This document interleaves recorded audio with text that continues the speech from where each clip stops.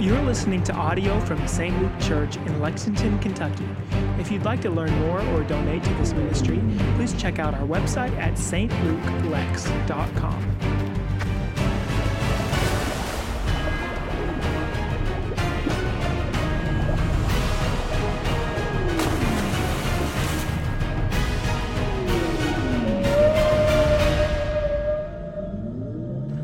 Good morning.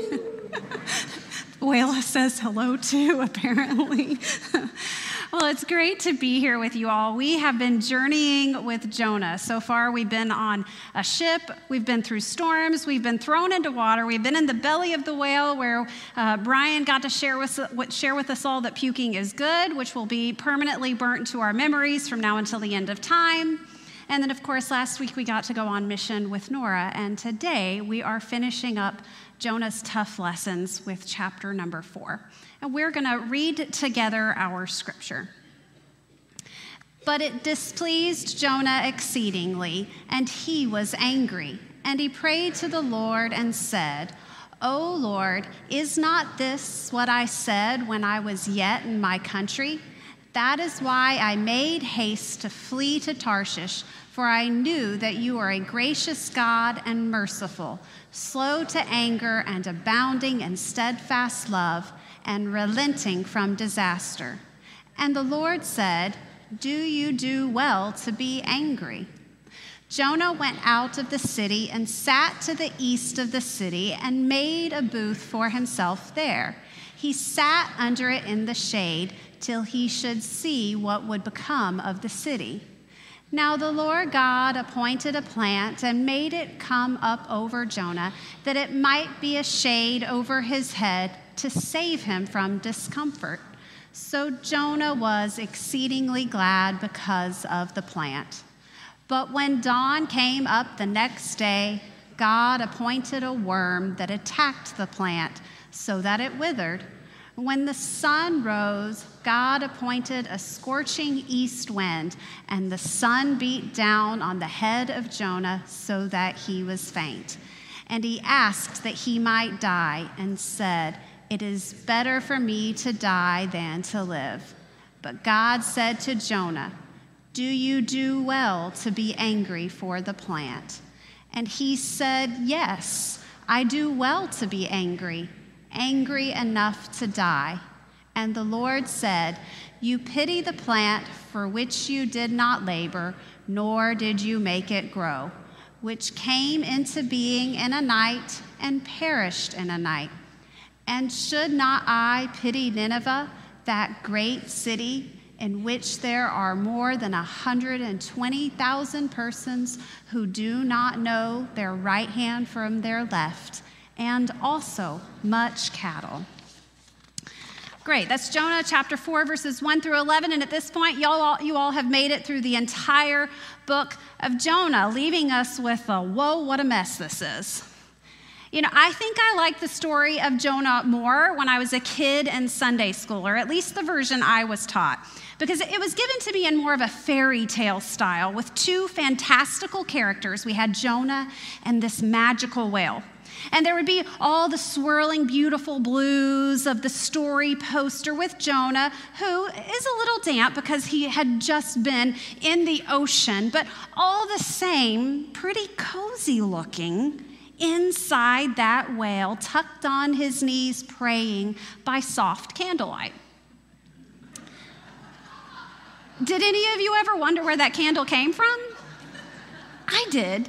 You know, either this whale has a strange diet, or Jonah grabbed this candle as a last-ditch effort as they threw him overboard. And in my kid brain, I'm thinking, this doesn't seem too bad. I could start decorating the place, moving some furniture. I mean, there's a candle, so a rug would really complement the place. And as I did this as a child, I began to figure that Jonah finally must have decided that the gastric juices were too much. You know, it's a little smelly, it's a little slimy, and so Jonah must have seen the error of his ways, and so he prays to God, and plop, there he goes out on dry land, ready to go for mission, God is good like that. Boom, the end. Solid end for Jonah.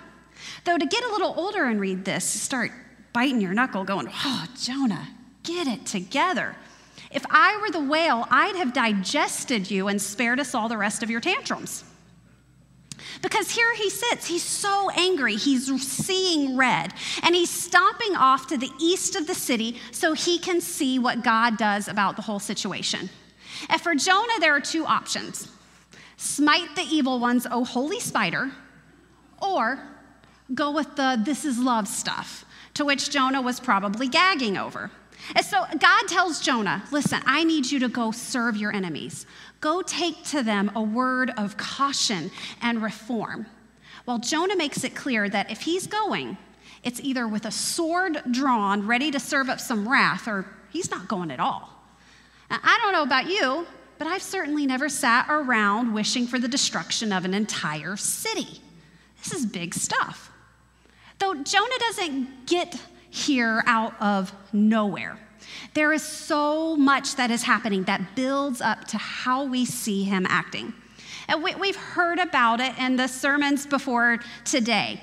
Nineveh is an evil city, an evil people, and Jonah has the front row seats to see this all go down.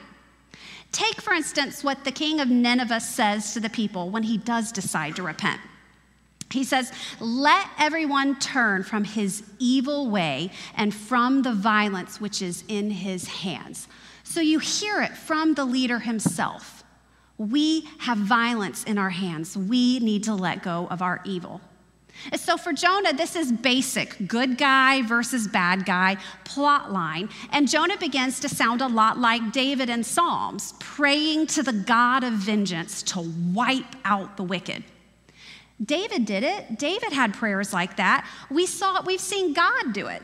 So why can't Jonah? Why is he not allowed to have this prayer? Check out Psalm 17:13. Rise up, Lord, confront them, bring them down with your sword, rescue me from the wicked. This is what Jonah wants. Rise up, Lord, take them down. Do not save them, not them of all people. And if nothing else, if you're determined to save them, don't use me. Don't ask me to join you in this. I simply can't. I cannot stomach it. They are terrible, horrible people. Look at what they've done. Look at what they might continue to do. How long will you let them get away with this? When will things be made right? And really, he's not off base here.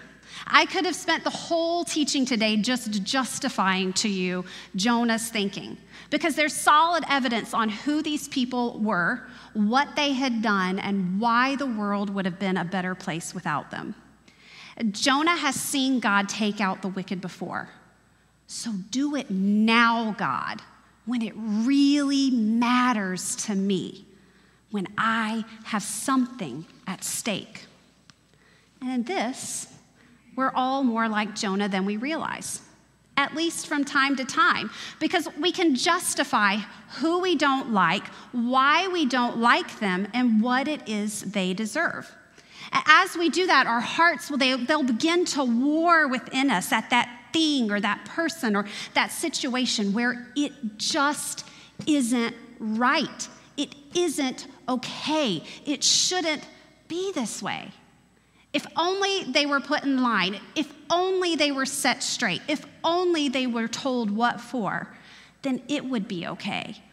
We would be okay, and I would be okay, because we all have our own Nineveh. Now, I can say one thing for Jonah. He is a determined fella. He goes all in. He starts with his mindset, and he is going to carry it through to the end, no matter what happens.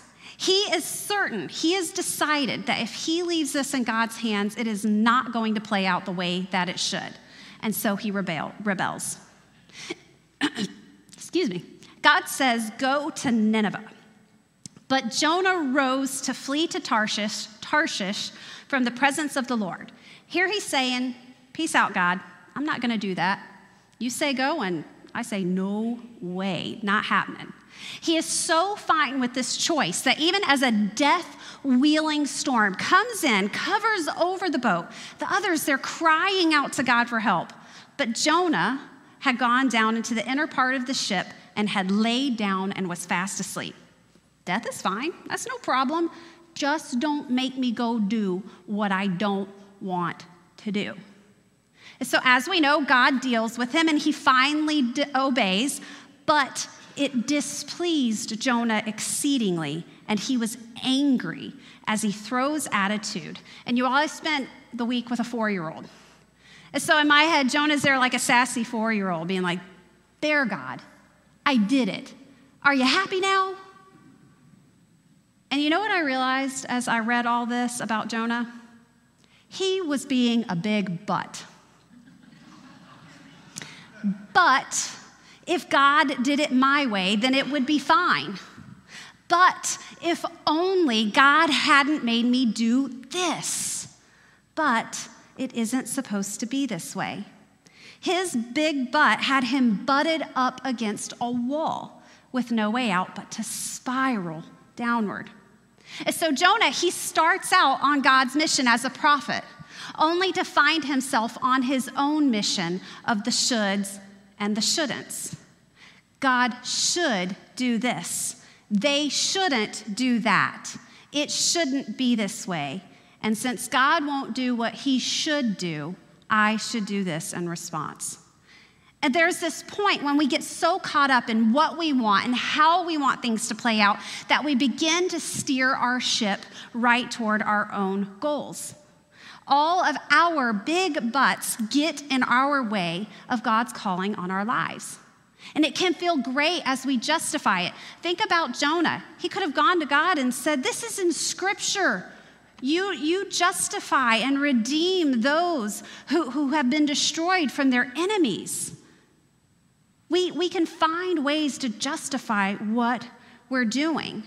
And as we do it, we're likely to find ourselves in the belly of death, wondering who turned out the lights. Because I don't care how many cute pictures you show me about that whale, there is no solid evidence that it came equipped with a candle. And so like Jonah, our hearts, they long for things to be made right.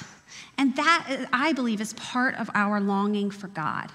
We are made in his image, made for his purpose. And then as we come into this broken world, our hearts long for what is right. Though if we get off course, off of God's path of what is right, then we begin to push and pull and war with one another as a result. And so God calls Jonah out on this very behavior.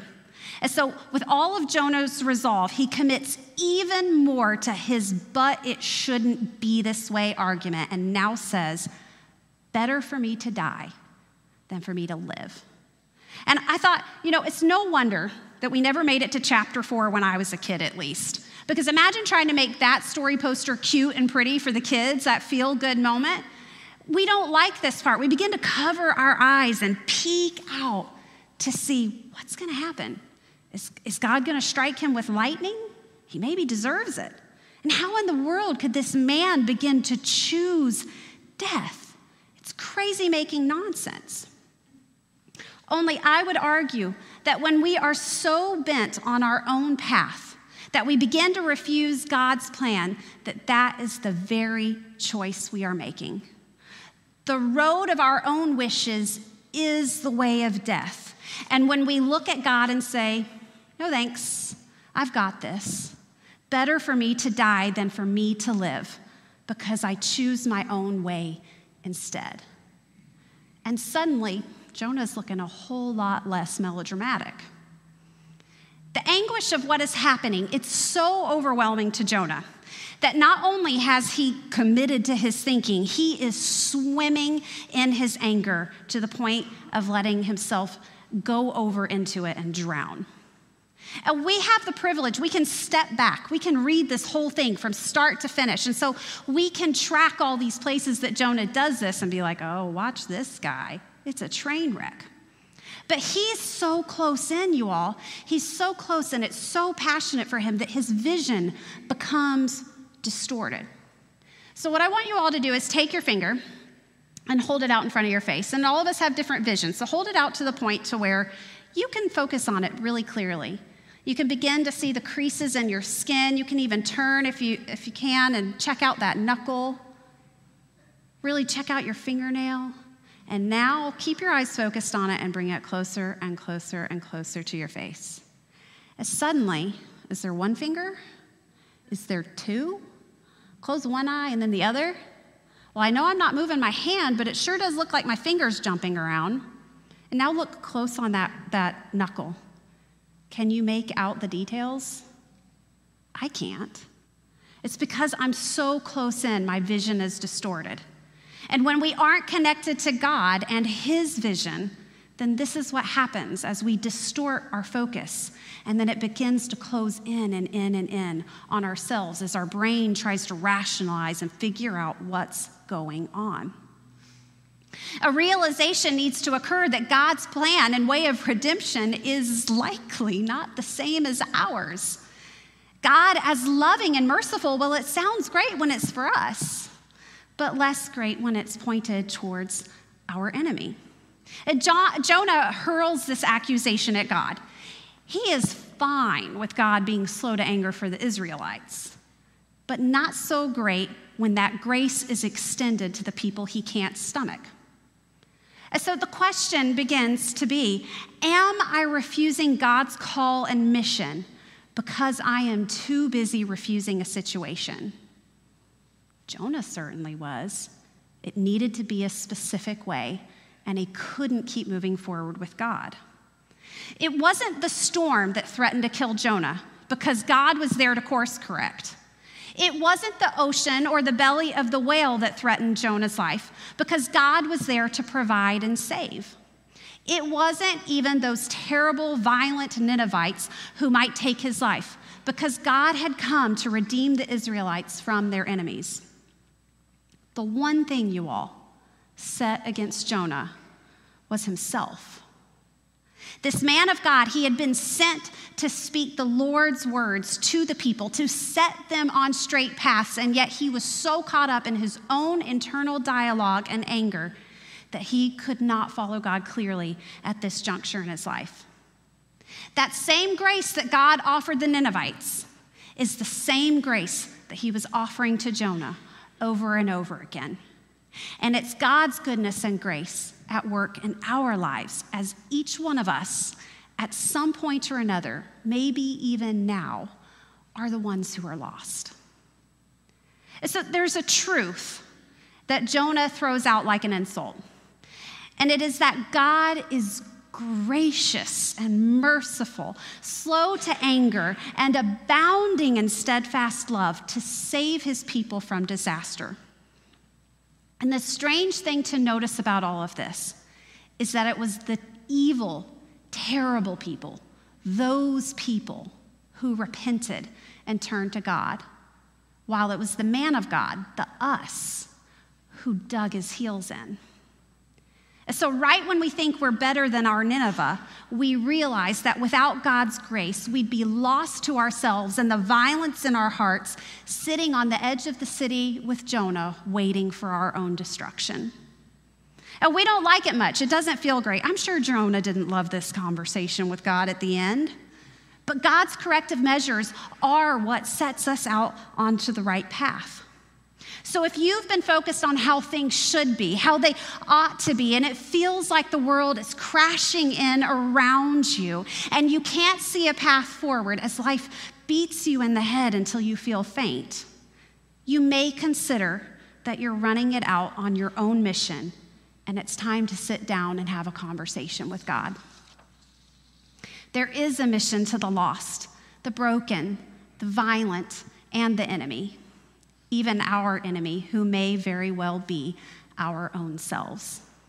And these are the tough lessons for Jonah and for us, that God didn't come to save us from what we find uncomfortable, because he came to give us new life and restoration in him. And so it's time to stop running from the God who loves you, who calls you, as you turn and repent, to be restored from the destruction that surrounds and discover a mission of sharing that same truth of grace and love that abounds with yourself and with others. And so the end of the book, it leaves many possibilities for the path of Jonah. Does he remain on his current mission for himself? Does he take the correction God gives him and change his mind and change his ways? We don't know. God's question to Jonah resonates as we look at ourselves in the mirror and ask, does it make you happy? Does it do you well? Does it serve you to be so very angry at things not going the way you wanted? Jonah's answer was, yeah, it does me well, and I'll sit right here in death. But for us, the people of St. Luke, on mission, passionately pursuing Jesus, as we offer hope and healing and wholeness and restoration to those around us, what will your answer be? Let's bow our heads and pray. Dear Lord God, we just come before you now, thanking you so much for your word in our lives, your corrective measures. It doesn't feel great, we don't love it, and yet we worship you. We are so thankful that you do this for us, that you love us so much that you'll call out and that you'll send us out. It's the Holy Spirit, we just ask that you would move in this congregation, in the hearts of the people, that we might see ourselves and see our Nineveh that you may be calling us toward. And that wherever we are, whether we are jumping up or limping up, that we might step forward and into your mission as your people. We lift this up, Lord, in your heavenly and holy name, Jesus. Amen.